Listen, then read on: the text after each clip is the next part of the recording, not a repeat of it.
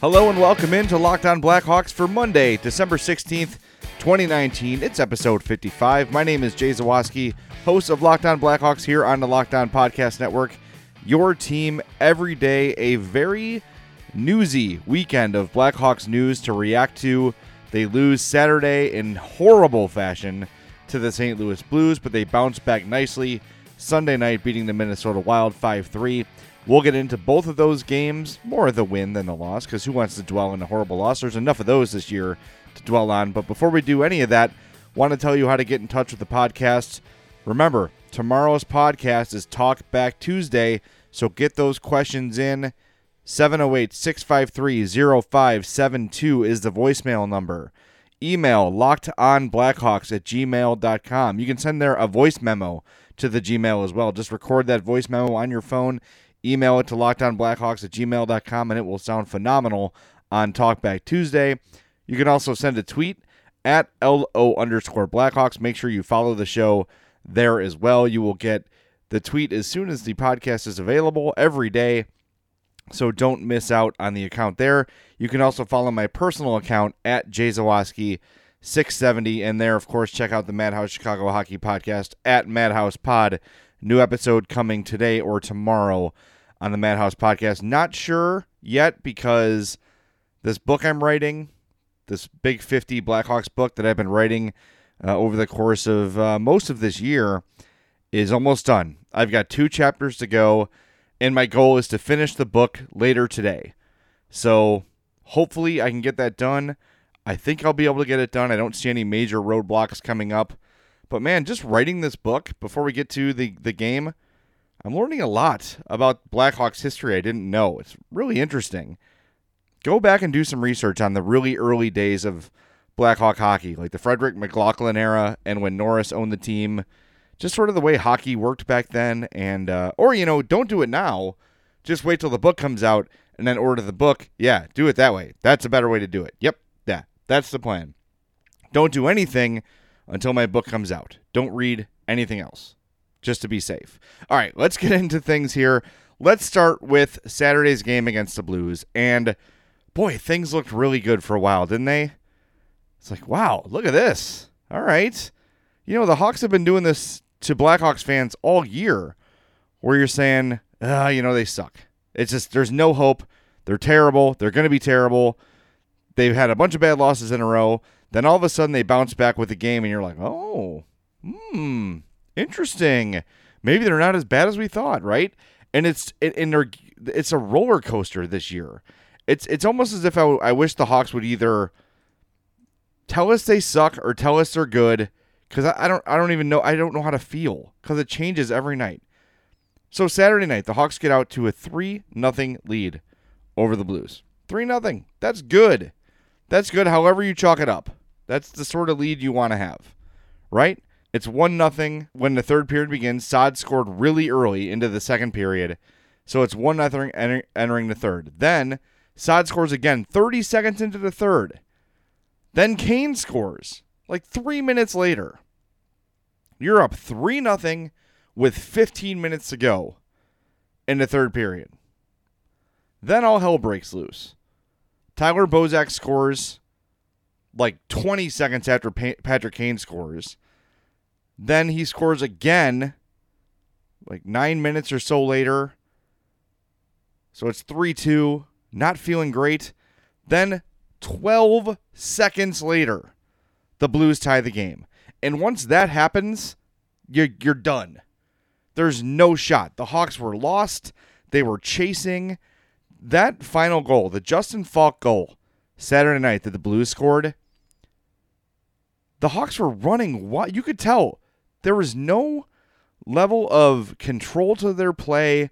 There were guys chasing and scrambling. Ryan Carpenter comes over to help in the middle of the ice, leaving Justin Faulk wide open. That, to me, is a coaching issue. You've got to get these guys calm down, understand the situation. I know he used a timeout. I understand that Jeremy Colliton didn't have a timeout late in the game. But, man, get your guys' heads in the game, regroup, reestablish what's going on, reestablish the plan, and just try to get to overtime at that point, right?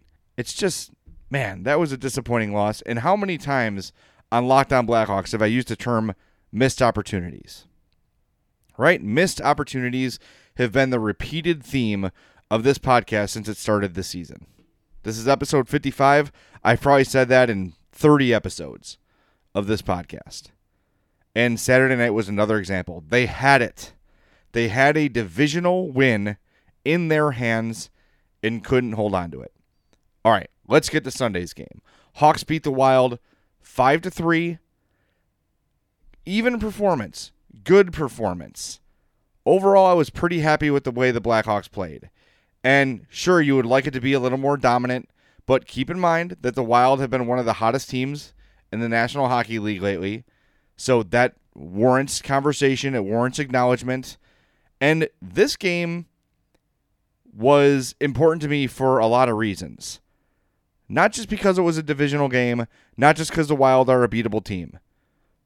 I wanted to see the response to Saturday night's loss. And I think the Hawks bounced back very nicely.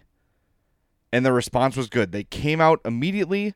Well, actually, immediately, the Wild got a really good scoring chance. But you could tell in the third, the Hawks played it differently. They played the tie game differently. There was more attack in their game.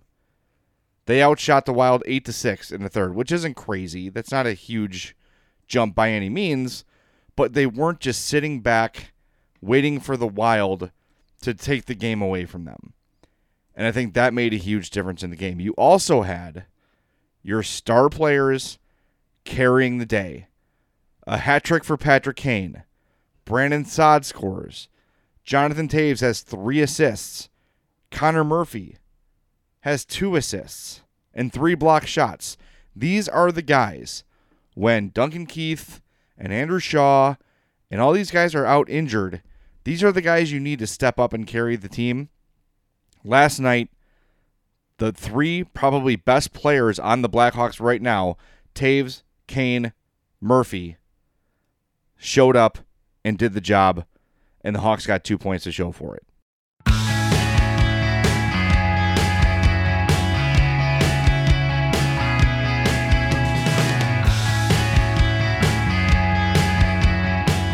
As we do after every game on Locked On Blackhawks, we go over the pluses and minuses of the game, and of course, today is no exception. Again, the Blackhawks beat the Minnesota Wild 5-3 Sunday night at the United Center, so let's start with the pluses.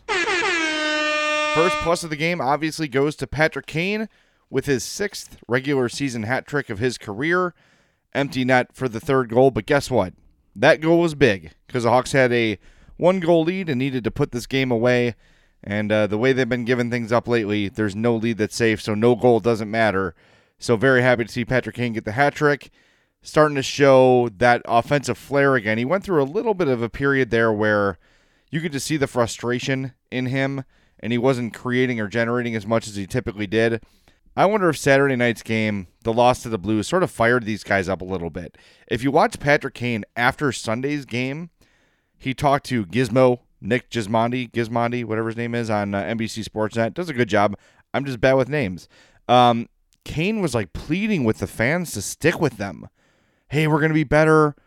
We're going to do a good job. We promise. If you just keep coming out, keep supporting us, I promise we'll give you a better show. It was kind of telling. You could tell the Hawks players are starting to feel this a little bit. They're starting to feel some pressure. They're starting to feel some insecurity. And I don't know if they're hearing it from the top. I don't want to speculate on that too much, that they're being told to, like, hey, tell people to keep coming if we're not winning. But Patrick Kane was sort of pleading with Hawks fans to stick with him. Thought that was interesting. So maybe these veterans are starting to, realize that if they're going to win, if they're going to succeed, they're going to have to be the guys to carry them through these hard times. And Jonathan Toews, the next plus, 3 assists. And you saw a real determination in his game last night. I saw him skating hard, winning battles to corners, sharp, crisp passing. These are things you should expect from your $10.5 million player. But as we say all the time, these guys are human. Their emotions get the better of them. They're going to be affected regardless of the money they make But Taves had a really strong game, and if he performs like that every night, the Hawks are going to be in much better shape than if he's just getting penalties and losing battles and not creating much. So really solid game from him. Want to give another plus to Pat Foley, who has suddenly over the last little bit here started to step out a little bit on this team and call some mistakes out when he sees them. Alex Nylander, who we'll get to in the minuses segment, had a really bad icing call in the third period, and Foley let him have it. He called it out specifically. That's really bad. You can't do that. He named Alex Nylander. The camera isolated on him. They showed a replay of the mistake. They showed Brandon Saad sort of say something to Nylander on the bench earlier in the game. Kirby Dach tried to make the Kirby Dach move again, and Pat Foley said, there that move is again, and it hasn't worked any time he's tried it in the NHL. These are not 18-year-old kids. He's calling out some of the things that need to change. And look, I love Kirby Dach, and I want Alex Nylander to play here so we can see what he is and what we have with him. If it's something, if it's nothing, we need to find out. Because if he's nothing, that could certainly accelerate the Stan Bowman firing, if that's something you're rooting for. And I think most people at this point are rooting for that. You trade your top defensive prospect for a guy who can't play, that's a problem. I'm not ready to say Nylander can't play, but this year they need to find out. A lot of people say, oh, bench him, send him down. Nope, I want him in every game to see how he responds. Today he played on the second line with Patrick Kane and Dylan Strome. He picked up an assist, but for the second night in a row, made a very costly play. So Nylander needs to be better. I'm glad to see Foley calling things out when they deserve to be. Next plus, Connor Murphy, mentioned it before, 2 assists, 24:58 of ice time, 3 block shots, just another solid, steady game for Connor Murphy. I thought Eric Gustafsson made a couple nice defensive plays in this game as well. He deserves a plus. And I want to give one to Eric Staal of the Minnesota Wild. Good player for a long time. Picked up his 1,000th NHL point Sunday night. So props to Eric Staal for 1,000 points and a very classy, very good NHL career. Now let's get to the minuses. First minus of the game goes to Alex Nylander, who I just, that icing play was inexcusable. There was another 2-on-1 happening, and he just backed off the play. And Kirby Dach sort of looked at him like, what are you doing? Why are you not going to the net? When I watch Nylander play, how do I explain this? I'll try to apply it to real life, okay? I am not a handy person. I've never been. I don't know how to fix anything. I don't know how to build anything. A manual labor job for me is something I wouldn't be good at, okay? I might be able to learn, but it's not something that comes naturally to me. When I was in high school, I worked for a park district with a lot of guys, union guys who have done these sort of jobs for years and years, and being around them was intimidating, okay?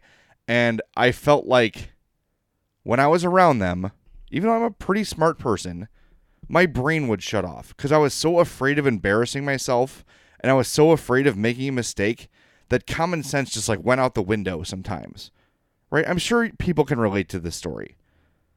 So I would do things at work that I knew, like in hindsight, like, why did I do that? It was such an obvious, but your brain plays tricks on you when you're so afraid of screwing up or you're so afraid of doing the wrong thing that all you do is the wrong thing.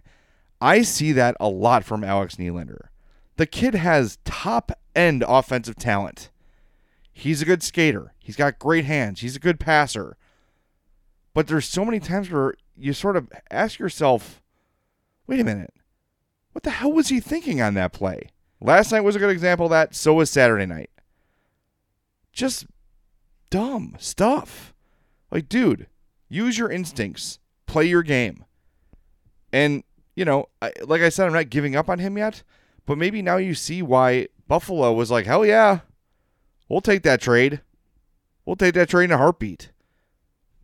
Because maybe they don't feel that he's got the sort of hockey IQ to make it work. I find that hard to believe from a guy with the pedigree Alex Nylander has. But I don't know. Something's up, and it's not good. Hopefully it can get better. And then another one to Kirby Dach. He's got to stop doing that move. I'm sorry. I know someday it's going to work, right? Someday he's going to find some hapless defenseman and make him look ridiculous, and he's going to be on all the highlight reels. But for now, let's just get a point. This was the 13th game in a row where Kirby Dach has failed to pick up a point. I know he's 18. I know he's a rookie. Get some points on the board, kid. Simplify the game, and good things will happen. It's Locked On Blackhawks, part of the Locked On Podcast Network, your team every day. Jay Zawaski with you here, reminding you that tomorrow is Talk Back Tuesday. Get those messages in. 708-653-0572. 708-653-0572 is the voicemail number. Send an email to lockedonblackhawks@gmail.com. Send a tweet to LO_Blackhawks or my personal account at JZawoski670. As we do after every game, I say that a lot. It's kind of a crutch. I'm sorry. I'm working on it. Leave me alone. Let's go down the number line. Looking at the Corsi percentages of this game, another weird one, right? You look at this game, it feels even. Feels like the Hawks maybe have an edge. They do have 27 shots on goal to Minnesota's 26. Well, the Corsi game tells a different story. The Blackhawks had a 43.16 Corsi for percentage. That's 41 shot attempts for, 54 against. That obviously means Minnesota had a 56% Corsi for percentage, closer to 57% actually. High danger scoring chances. Here's where the Hawks had an edge. They had a 62.5% advantage, 10 high danger chances for, 6 high danger chances against. Jeremy Colliton pointed that out in the post-game press conference, saying that the Hawks didn't give up too much in terms of opportunities. He was right. I thought they did a good job of limiting Minnesota's chances. And yeah, Minnesota tried to come on strong late in the end, but I like that the Hawks did not just, back off and play the prevent defense, which we always know, everyone says doesn't work. Let's look at some of the individual performances of the game.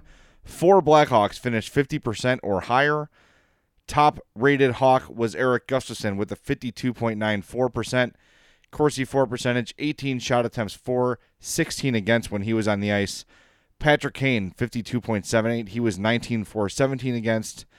Alex Nylander was dead even, 18-18. Jonathan Toews, 13-13.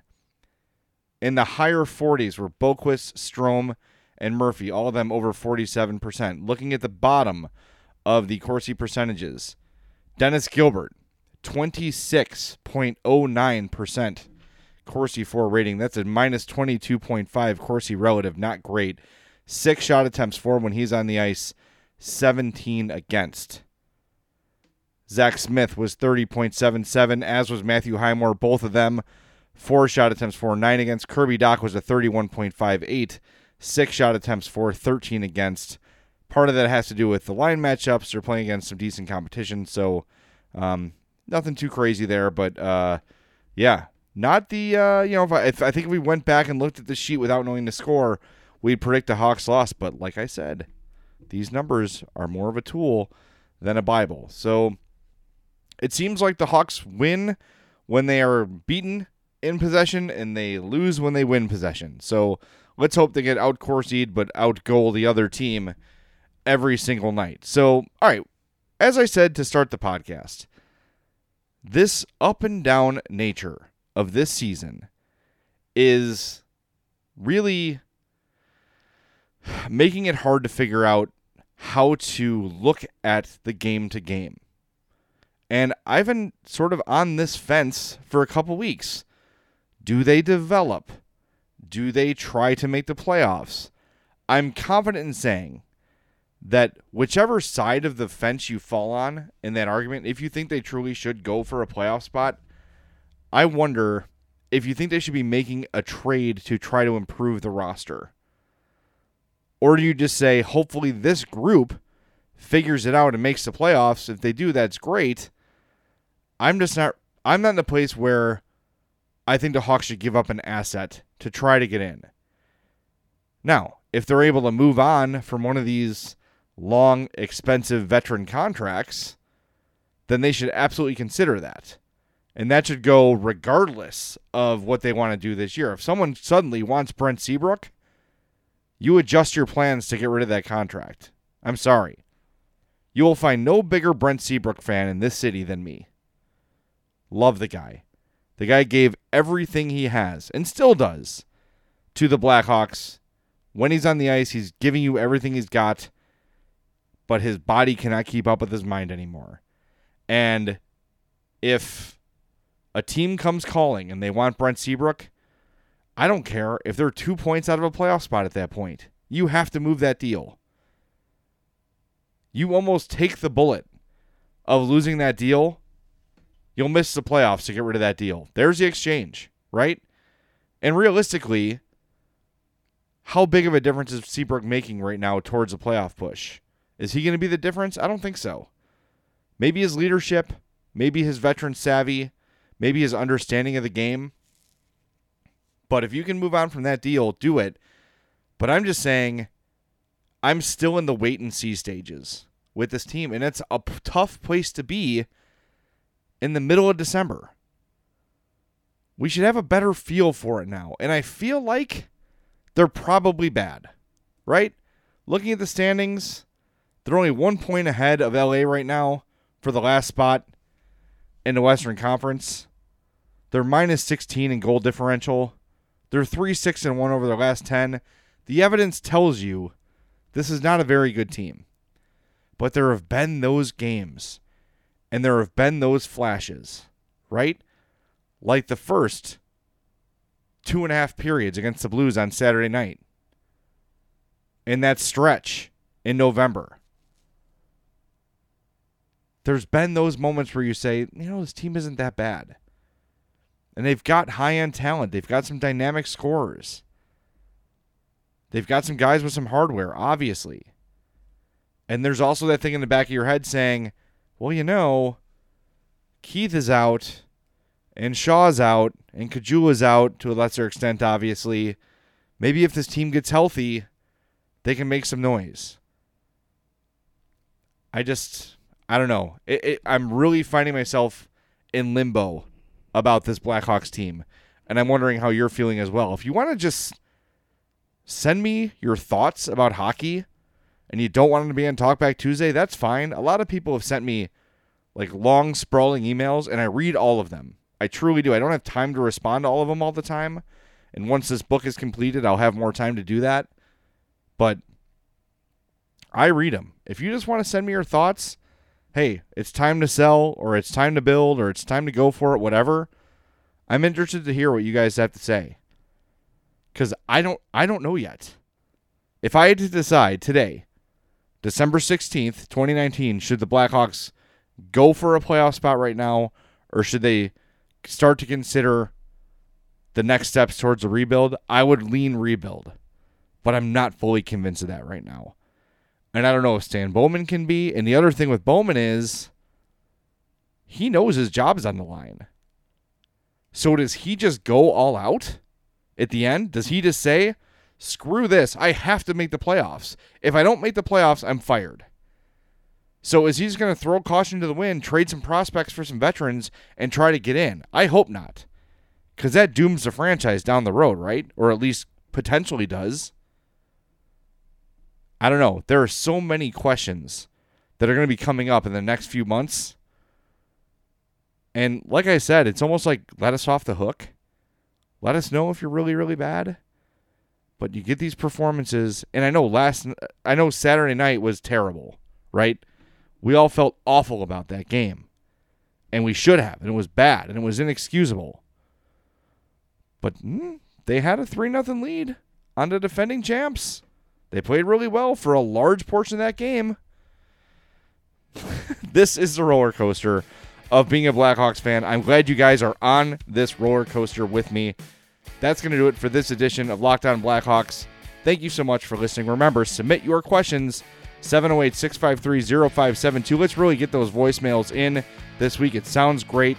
I swear, I listen to every podcast I do to self-assess, and the best shows we've had have been the ones with your voices on them. I love Talkback Tuesday. They're my favorite shows. I look forward to them every week. So get your voices on this show, 708-653-0572, or send a voice memo to lockedonblackhawks@gmail.com. If you're too shy, just send an email there and I'll read it. At @LO_Blackhawks is the Twitter account. So until Talkback Tuesday, this is Jay Zawaski signing off for Locked On Blackhawks, part of the Locked On Podcast Network, your team every day.